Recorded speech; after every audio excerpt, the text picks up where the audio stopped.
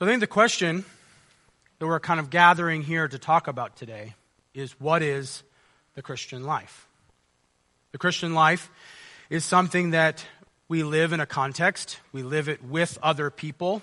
Those people are called the church. So we live the Christian life in and amongst a group. And the question is, how is that supposed to go? What is it supposed to look like? As those who've committed themselves to live lives of worship to God and obedience to Christ, what should it actually look like day to day that when we go and we deal with things at work, things in our families, things amongst each other? How is it that we are to behave, and how is it that we are to bring together the things that we have known and understood from the Bible to result in a community that looks something like what we have here? BJ shared at the annual meeting about things that he's encouraged with about the community that we have here, the ways that the Lord has blessed us and the ways that the Lord has gifted us with a sweet spirit and with love for one another. Where does that come from? It comes from somewhere, and it's lived out in a context. The way I phrased it in terms of our theme this morning is, Christian, God's good plan for you is to live out your faith in community with your brothers and sisters in Christ here at Redeeming Grace Church. I closed the theme that way because we don't live by ourselves, right? We don't live our lives in our homes on our own with just us and our Bible. We have to live our lives in the context of the local church. And for us, that's Redeeming Grace Church. So if you're visiting with us today, don't hear me think of your own church in that context. You are living your life in the context of that church. There are many good churches around. But we all live in the context of a church somewhere, and ours is Redeeming Grace. 1 Thessalonians chapter 3, verse 11 says this, "Now may our God and Father himself and Jesus Christ our Lord direct our way to you, and may the Lord cause you to increase and abound in love for one another and for all men, just as we also do for you, so that he may establish your hearts unblameable in holiness before our God and Father and the coming of our Lord Jesus with all the saints." I think this captures some of the other aspects of what I want to do. God is in the process of working in us a life that is lived out in holiness with other people. And so my task today is hopefully to help you understand how to fulfill this commitment, a commitment that we made 2 weeks ago. Remember, 2 weeks ago at our annual meeting, we brought 3 people into membership. Why is it we do this membership thing? I want to help you understand how to fulfill the commitments that we make to one another. I want to do that by answering or talking about 2 relatively simple, short questions that have a lot of stuff under the surface. The first one is, what is the church? What is this thing that we call church? Deal with that briefly. And then especially, and this is where we're going to spend the majority of our time, I want to talk about how is it that we live inside of this church? What are the behaviors that we want to foster? What are the things that we want to do in order to live out our lives inside the church? So what is the church? By the way, there is an outline in the bulletin. You may find that helpful to follow along with where we're going in the course of our time today. So what is the church? I'm not going to give a full-orbed theological definition of the church today. I'm going to try to just call out a couple of ideas about it, because most of our time I want to spend talking about how we live in the context of it, but I do want us to note a few things about what the church is. 3 things that I want you to see this morning. The first one is that the nature of the church is that it's a community of Christian worshipers. Community of Christian worshipers.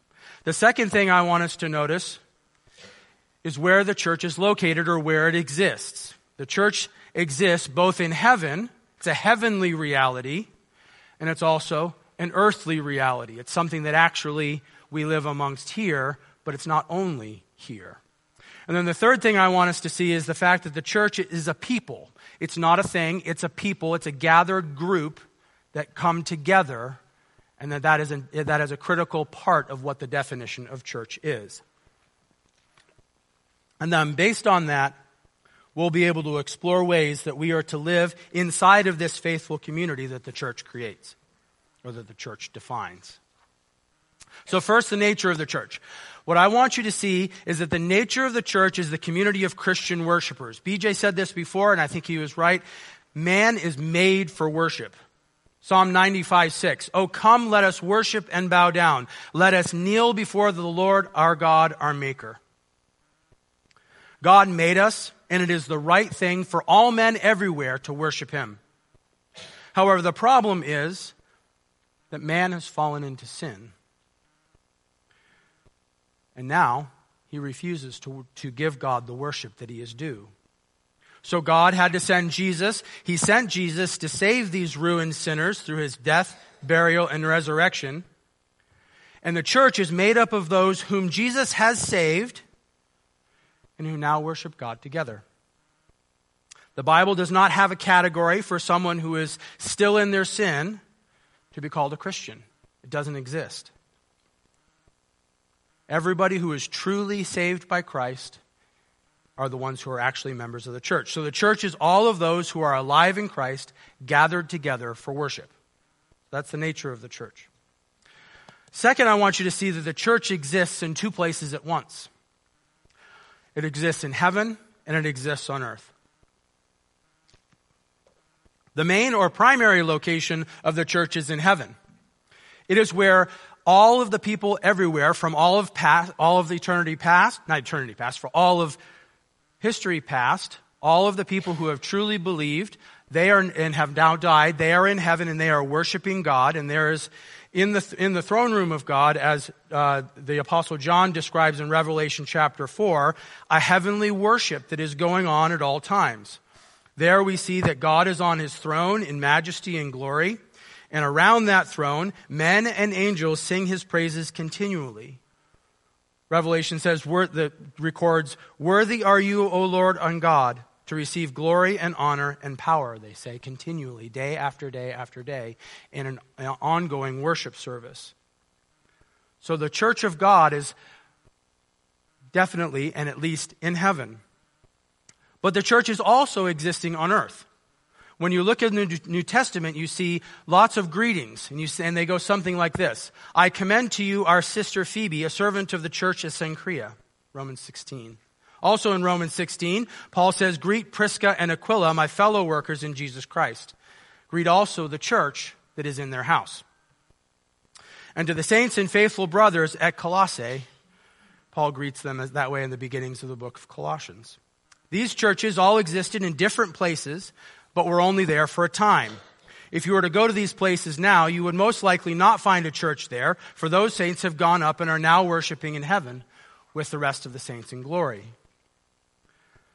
But we are worshiping here this morning, in this time, and in this place. And so the earthly church is local and tied to particular places and particular times, but joins with the church in heaven in worship of God. And so when we worship here in our local time and place, we are joining and becoming part of a permanent heavenly worship that we see as recorded in the book of Revelation. So the church is in heaven and on earth, and that gives us constancy, and it gives us an ability to move forward even when things seem difficult. Finally, I want you to see that the term church does not refer to a thing, but to the gathered people of God. It is common in our day and age to say that we go to church. And by this, we typically mean that we travel to a place in order to attend an event. But that's not what the Bible means when it says church. The church in the Bible is the gathering itself, not the location or the event. In fact, the Greek word that we read as church is literally translated as gathering. And in the New Testament world, it was often used to describe citizens of a state or a city or a place. And in the context of the Bible, the people of God in a particular place is called the church, or the ecclesia, or the gathering. So when we are not here at 164 Ballard Road, this building is just a building. It cannot properly be called a church, even if it is the house in which the church assembles. And when you are weary and tired and the church comes to your aid, it's not organizations or buildings or properties that show up. It's the people themselves. It's the people of God themselves, and they minister to you. J.I. Packer pulls all of these themes together in his definition of the church in this way.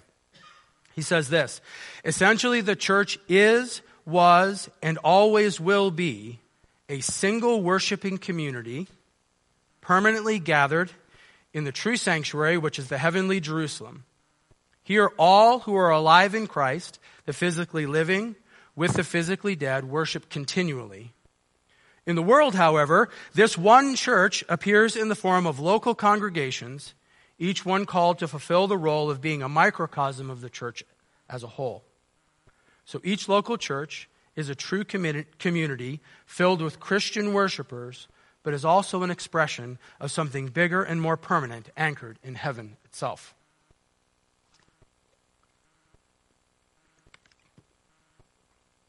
Now, we could easily spend the rest of this sermon just exploring the doctrine of the church.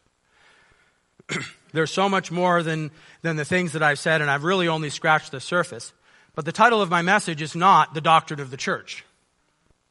The title of my message is A Life in Community. And while the church defines the boundaries of that community, and we need to kind of understand something about what it means and what it is in order to be able to talk about what we do inside of it, my real purpose is to describe that what we do part. We are the church and must live lives that reflect the reality that we are worshipers of God, saved by grace through faith.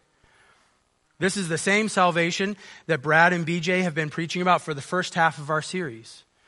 Saved by faith, through grace, justified, sanctified. When we brought the Alberts and Kirsten Appenzeller into membership 2 weeks ago, all of the members present agreed to take a vow. This is the vow that we asked everybody who was present and members to take. With God's help, will you commit to walk alongside these brothers and sisters and help them on their way as they take up their cross daily and follow our Lord Jesus Christ? Will you work for their eternal good, ministering the gospel to them with your words and your lives? Will you strive to live before them according to the example of Christ? Will you surround them as a community of pure, true, and faithful love?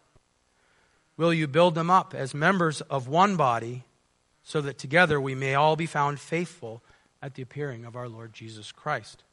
And all of you who are present and members of Redeeming Grace said, we will.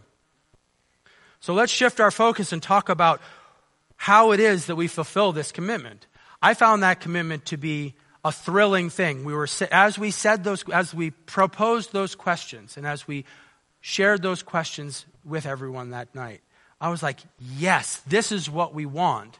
But at the same time, it did come into my mind, how do we do that? That there's so much underneath all of that. How do we accomplish this? And that's what we want to talk about now.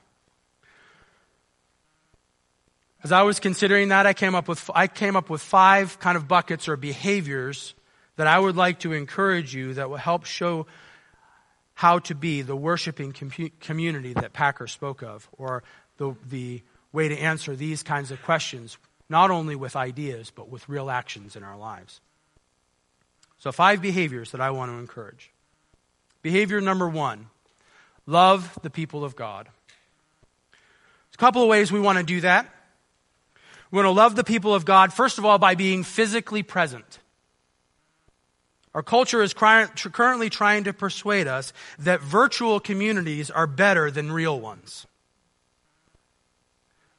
The cutting edge of technology is all about these places where you can go and put on goggles and be in whatever world you want to be, wherever it is you want to be. And that's supposed to somehow be better than actually sitting in a real room with a real person.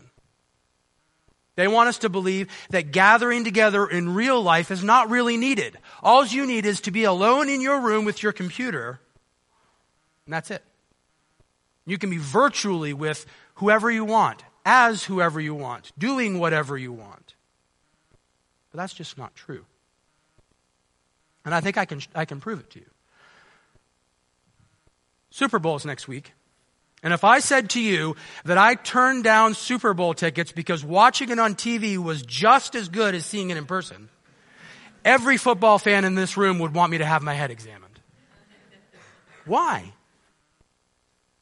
Because being physically present at the game is profoundly different than a profoundly different experience than just watching it on TV.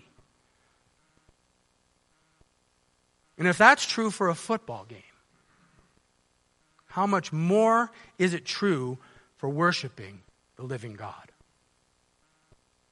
Don't allow attending church to be optional or consider it to be second best to listening to something or watching it on a flat screen. Hebrews tells us, let us consider how to stir up one another to love and good works. How? By not neglecting to meet together, as is the habit of some, but encouraging one another, and all the more as you see the day drawing near. To have real community, you need to show up.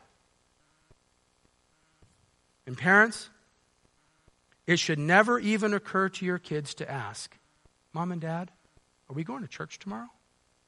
That should never be a question that is in your house. Second way we love the people of God. Love the people of God by cultivating real affection for them. We often hear the idea and the phrase that love is an action, and I think that is true. But I don't think it's true to the neglect of the fact that it is also an emotion. And I think that one of the ways that we love people, and we're going to talk about actions in a few minutes, but one of the ways that we love people is by cultivating real affection. Listen to these verses from various places in the New Testament. Greet one another with a kiss of love. Peace to all of you who are in Christ. By the way, for those who are uncomfortable by those kissing passages, every single one of them, every single passage in the New Testament that says greet also says kiss, by the way. Just saying. Peace to all of you who are in Christ. 1 Peter 5:14. Therefore, welcome one another as Christ has welcomed you for the glory of God. Romans 15:7. Be kind to one another, tender-hearted, forgiving one another as God in Christ forgave you. Ephesians 4:32. Finally, brothers, rejoice. Aim for restoration. Comfort one another. 2 Corinthians 13:11. But if we walk in the light as he is in the light, we have fellowship with one another, and the blood of Jesus, his Son, cleanses us from all sin. Greet, welcome, tender, comfort, fellowship. These are words that assume that we are more than mere acquaintances or relations that simply tolerate each other's presence at Christmas and Easter.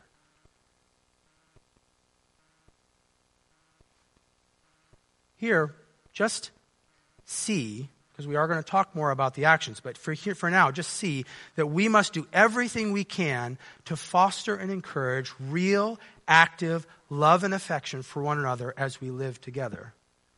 And even though you're not going to be able to have equally good and deep friendships with everybody in this room, we really still should feel like we love each and every person. And whatever you need to do to cultivate that love, start by coming. Whatever you need to do to cultivate that love is what you need to be working on in terms of loving your brothers and sisters. Love one another earnestly from a pure heart, 1 Peter 1 says. Behavior number 2, be instructed in the Word of God. Again, 2 ways we can do this. First of all, be instructed in the Word of God by reading your Bible. I don't need to spend a lot of time here. Brad covered this well last week. But it's still worth reminding you that you hold in your hands the very Word of God, and then in reading it, there is great reward. And it will help you to live in the community of faith. But the second way I want to talk about being instructed in the Word of God is by applying sermons to your life. Every single week, we have centered our worship service around the Word. And we've done it on purpose. As we have understood what the Bible says about how we worship God, His word needs to be at the center of it. It needs to be at the middle of it. And so everything we do at the beginning of the service brings us to this point. Love the Word of God and seek to be changed by it, especially as it is presented to the gathered people in the worship service. Hear it, digest it, let it flow back out of you in praise and song and encouragement for others. And in doing so, you will be part of the community we have by promoting godliness in your brothers and sisters. You will be able to apply the balm of biblical wisdom to the lives of others as you learn it and digest it and apply it yourself.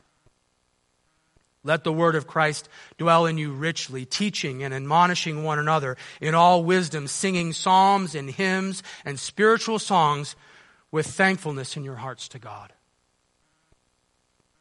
If you want a simple way of applying this, of putting it into practice, go to home group. And when you go to home group, don't be quiet in home group. Take what you understood from the sermon on Sunday morning and talk about it with your brothers and sisters. Ask the questions that come to your mind. Bring the insights that the Lord has brought to your heart so that all of you can work it together and work it down deep. So that way when somebody asks you and needs you, the Bible can come out. One more thing here. Also let it flow back out of you as you share the good news it proclaims with the world around us. Only need to tease this here. Skylar is going to spend a lot of time in this topic next week. But the better you know the word and the better that you have applied the sermons that you hear here, the better you will be able to give an answer for the hope that is in you to a world that desperately needs it.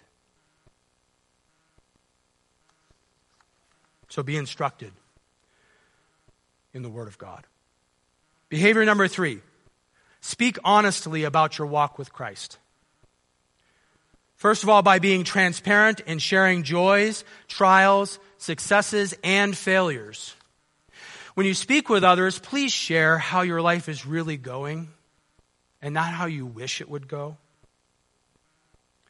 If you read something great in the Bible or are convicted by the message in a sermon, share it with someone. If you're feeling burdened by sin, confess it to a brother or sister so that they can help you.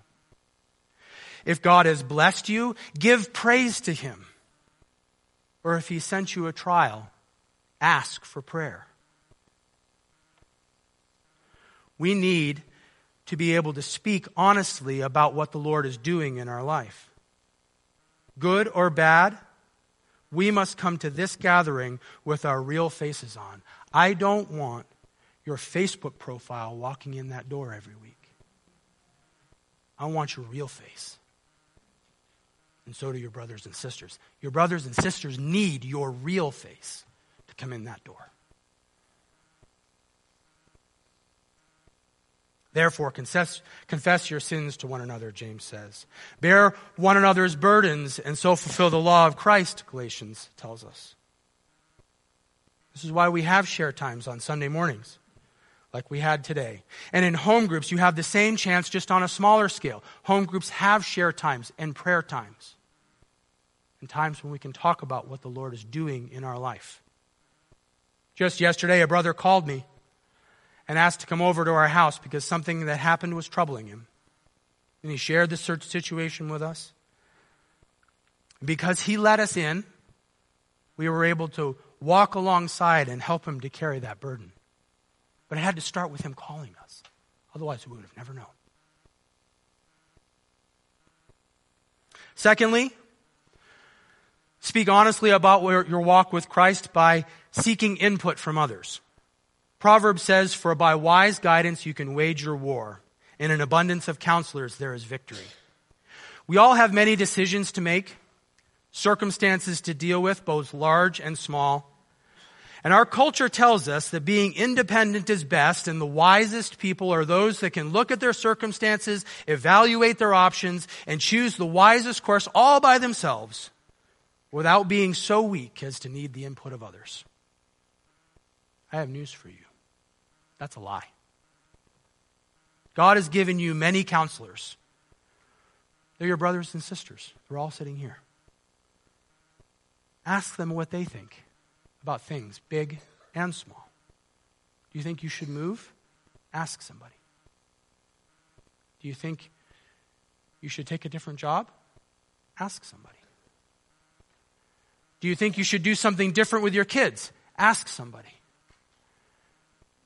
Do you think you should do something different with your neighbor who you want to share the gospel with? Ask somebody. We all need help. And when we make decisions on our own, the wisest of us seeks wisdom from others. We will almost always be better off by getting input from our brothers and sisters. Just one example of this. Many of you know that Jeff Coslett spoke at our Men's 416 meeting a couple of months ago.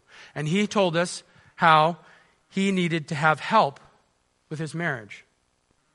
And he told us about how when he asked for that help, the Lord was kind and gracious and brought people alongside him in order to help him with his marriage. This builds our community because as we trust one another to see the real face, as we trust one another, the bonds between us become stronger as we are built up. Behavior number 4. Walk alongside your brothers and sisters in real and tangible ways.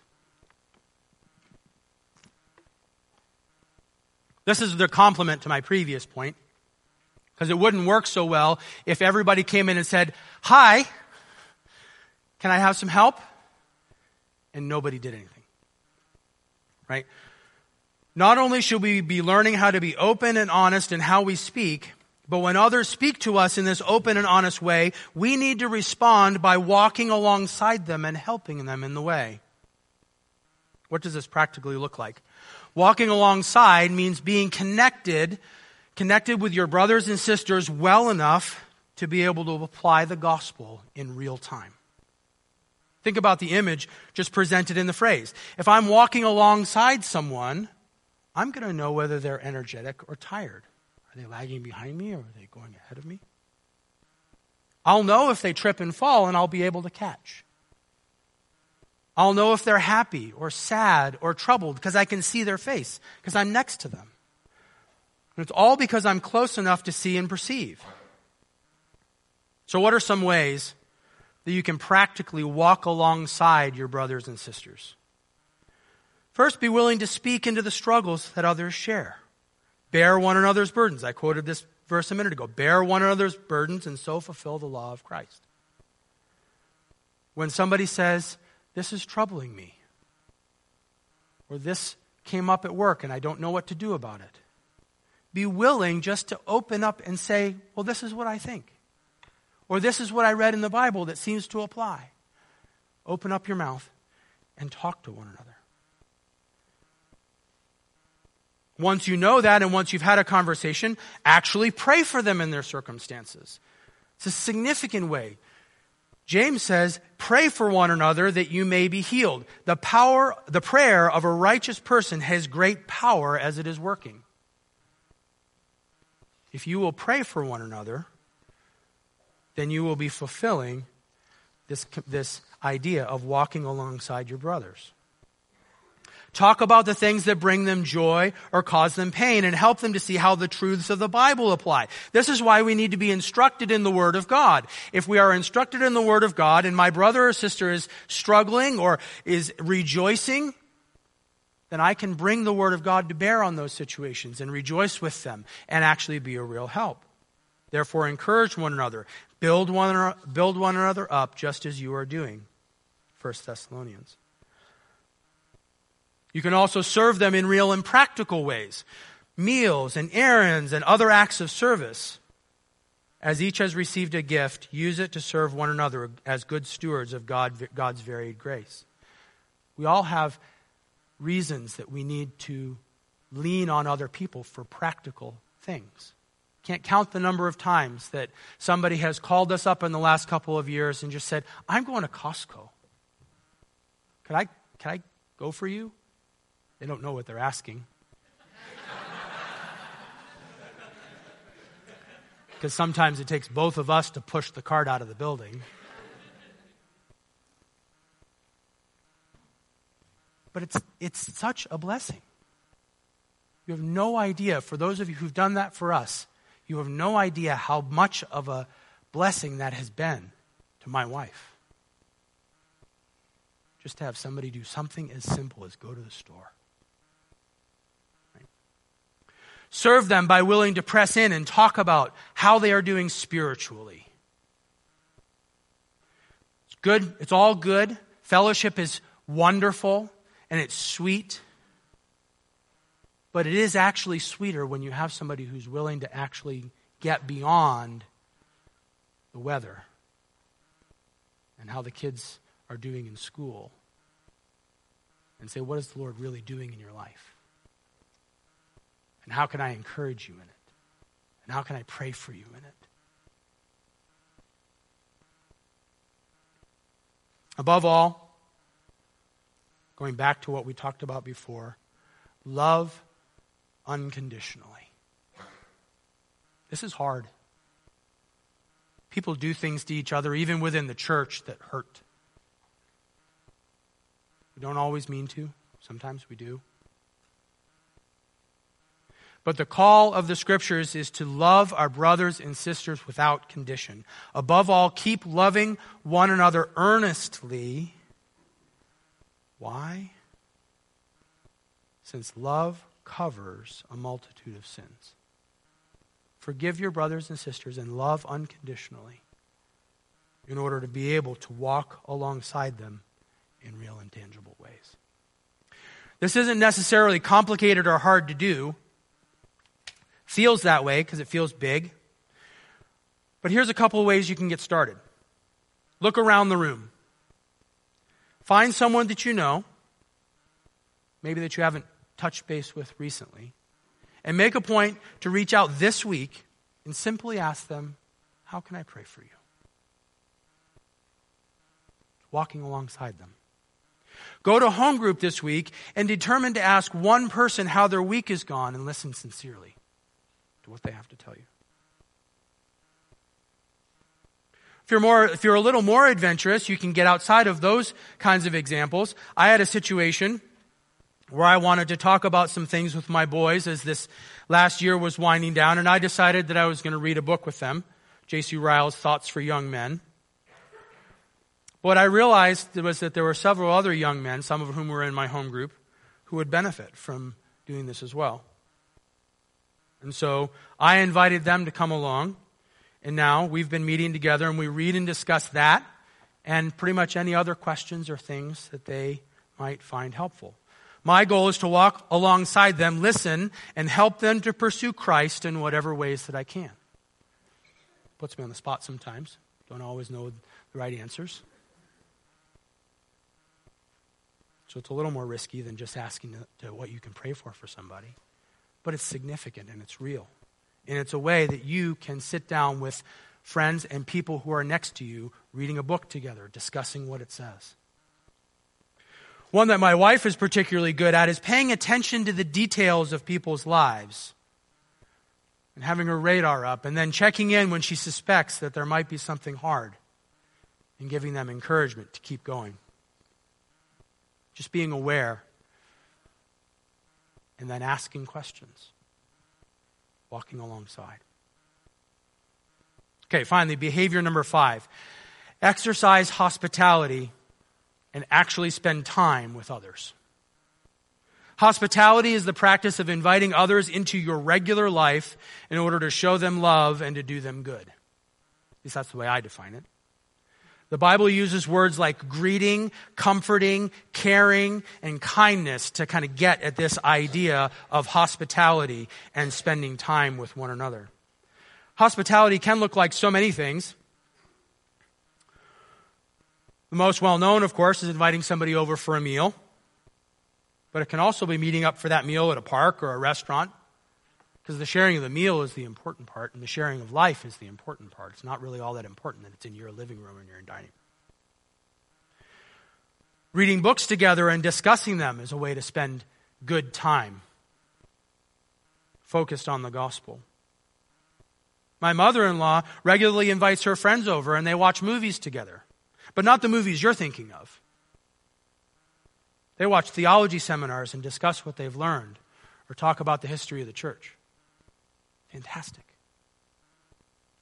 The more time we spend, the closer we will become, and the stronger the bonds of love will be. We need both quality time and quantity time, so we need to spend time just with one another, but we don't always want it to be only just with one another. We want to be investing in one another. So apply the other things that we've talked about. But we need both quality and quantity time to set the stage for these other kinds of community. And if you're feeling lonely or disconnected here this morning, let me encourage you, practice hospitality. Just put out an invitation to do something with somebody. That'll be the remedy and provide the stage for the other things that we've talked about this morning to be also applied to your life and to your heart. And you won't be lonely anymore. A couple of thoughts on practical advice as we kind of wrap things up and bring things together. Number one, please do not see this as a bunch of to-do items to add to your life's checklist. My intent here is to describe a way of being, not a list of things to do. In fact, there are some things that you can do that would implement all of these things all together at the same time.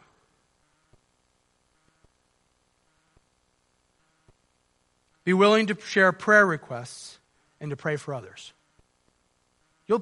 That will require you to do a whole bunch of those behaviors. Be willing to commit to going to home group and participating when you're there.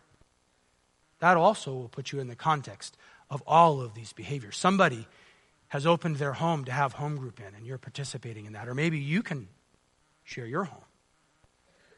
You're investing in the Word.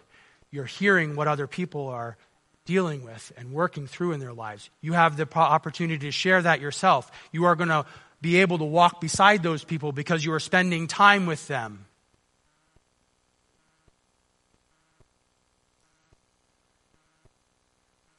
So if you need examples, those would be the two that I would focus on the most. Pray for your brothers and sisters and go to home group. If you do either of these things, you'll have many opportunities, and you'll be able to do it without adding 100 things to your do list. Third, if you find the prospect of doing these things intimidating, then practice. And I would say, but practice by just saying, add one thing. Maybe you pick the one that I shared earlier. Look around the room and find one person that you can go and connect with this week and say, how can I pray for you? Or how can I pray for you? Just one thing. There's a great line in Jane Austen's book, Pride and Prejudice. The main character is complaining that he's unable to talk to people. Something that I think people in this room might be able to resonate with. He doesn't know how to talk to people well when he doesn't know them. The heroine looks at him and notes that she doesn't play the piano well. And then she says this, but then I have always supposed it to be my own fault because I would not take the trouble of practicing. So practice. Add one thing that you can do. If you find these things hard, but are willing to practice, you will bless your brothers and sisters greatly as you live in the community with the people of God. As we close, I do want to take a minute and talk to those of you who are not Christians. We've mostly been talking about how Christians live inside of the community of faith today. By definition, you're not part of that community because it comes from being part of and inside of the church. Now, you do come here and you do meet with us in our building, and you get to watch it happening around you, and you even experience a little bit of as the excess of these things overflow the lives of Christians in your general direction. But ultimately, you are on the outside looking in and seeing something happen here. What you are seeing happening here as you see real community lived out in the people of this congregation is you are seeing the grace of Christ being lived out in front of you. Now here's the thing. The doorway into the church, and by extension, the doorway into this community is wide open. And his name is Jesus. He says of himself, I am the door, and if anyone enters by me, he will be saved and will go in and out and find pasture. So if you're sitting here today and you see that you need to leave your sin and be part of the church, then come on in.